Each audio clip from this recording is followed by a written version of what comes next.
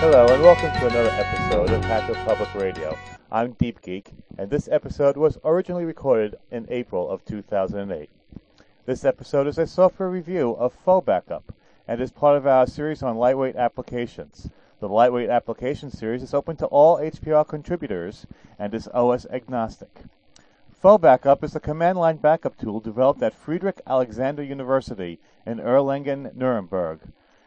Faubackup is interesting for two reasons. The first is that its command line nature is particularly given to automating backups, and the second reason is that its way of backing up files creates a really easy-to-use system of versioning.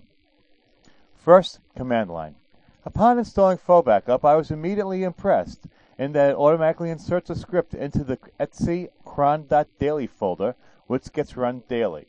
The script has the default directories commented out, so all I had to do is delete the hash symbol and voila, instant daily backup.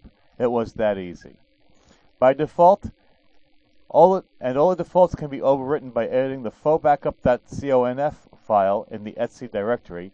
It writes backups to a directory called /backup.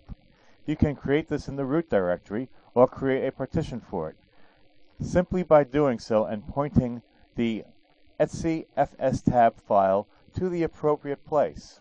What I did personally is I bought a spare hard drive and installed it on a separate controller than my main disk. I then set the disk to go into standby in about a half an hour of no use. For me, this is a good thing, because I want to protect myself against my main disk failing. Also, since the second disk is used only rarely, it simply is not used as much as the main disk. You can also do a few advanced things with the target of your backups. For instance, it will accept the backup directory being on an NFS share just fine, but you do have to tell the NFS server to accept this machine's root user as a root user on its system. You can also back up over SSH or RSH. The flexibility is there. What really made me fall in love with Faubackup, though, is the way it stores the files it backs up. Faubackup, in its default configuration, creates a file structure where, for each machine and each major directory, it creates a subdirectory with a date stamp and copies all the files into that directory.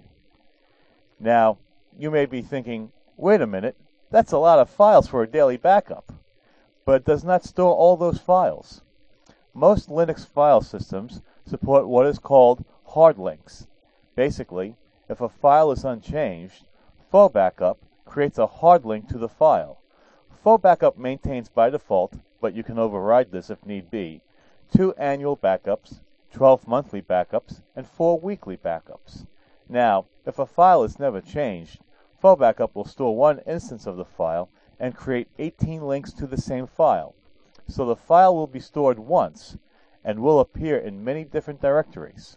Also, Faubackup takes advantage of sparse files, which means that if the file has blocks of null space, that space will be saved. So, let me tell you what it is like to retrieve a file from backup with Faubackup. It creates a regular file system, which means any method you want to use to get a file back will work. You can use regular batch file management tools like LS and CP. You can use a favorite graphical file manager like Rox, Nautilus, Conqueror, Dolphin, or Midnight Commander 2. If you have FTP or SFTP Surface, you can also pull files through that also. This is all because it uses regular plain Linux files, so anything works on it. If you want, they have a SourceForge site at faubackup.sf.net. Let me say that phonetically. Foxtrot Alpha Uniform Bravo Alpha Charlie Kilo Uniform Papa dot Sierra Foxtrot dot November Echo Tango. You can preview the manual pages there, as well as make inquiries by emailing their mailing list. If you decide to try it, I hope you will enjoy it. Today's Geek Tidbit, let's have a little geek haiku.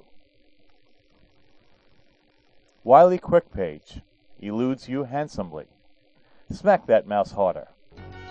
Thank you for listening to Hacker Public Radio. Thank you for listening to Hacker Public Radio.